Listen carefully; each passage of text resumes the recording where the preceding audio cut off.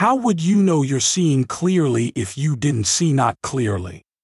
How would you appreciate the clarity that you found if you hadn't lived in some sort of discord?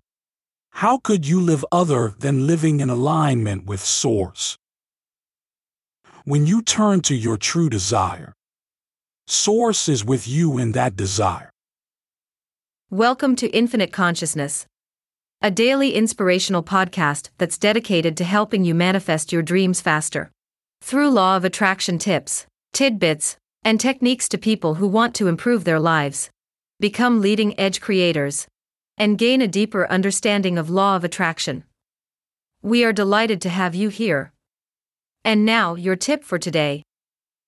What others have or do not have has nothing to do with you.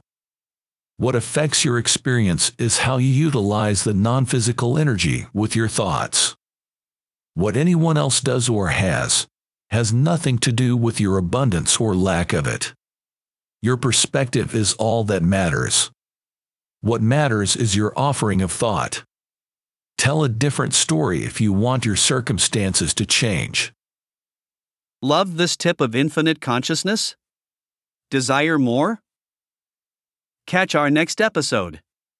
Head over to your favorite podcast platform and subscribe. It's very much appreciated. Thank you.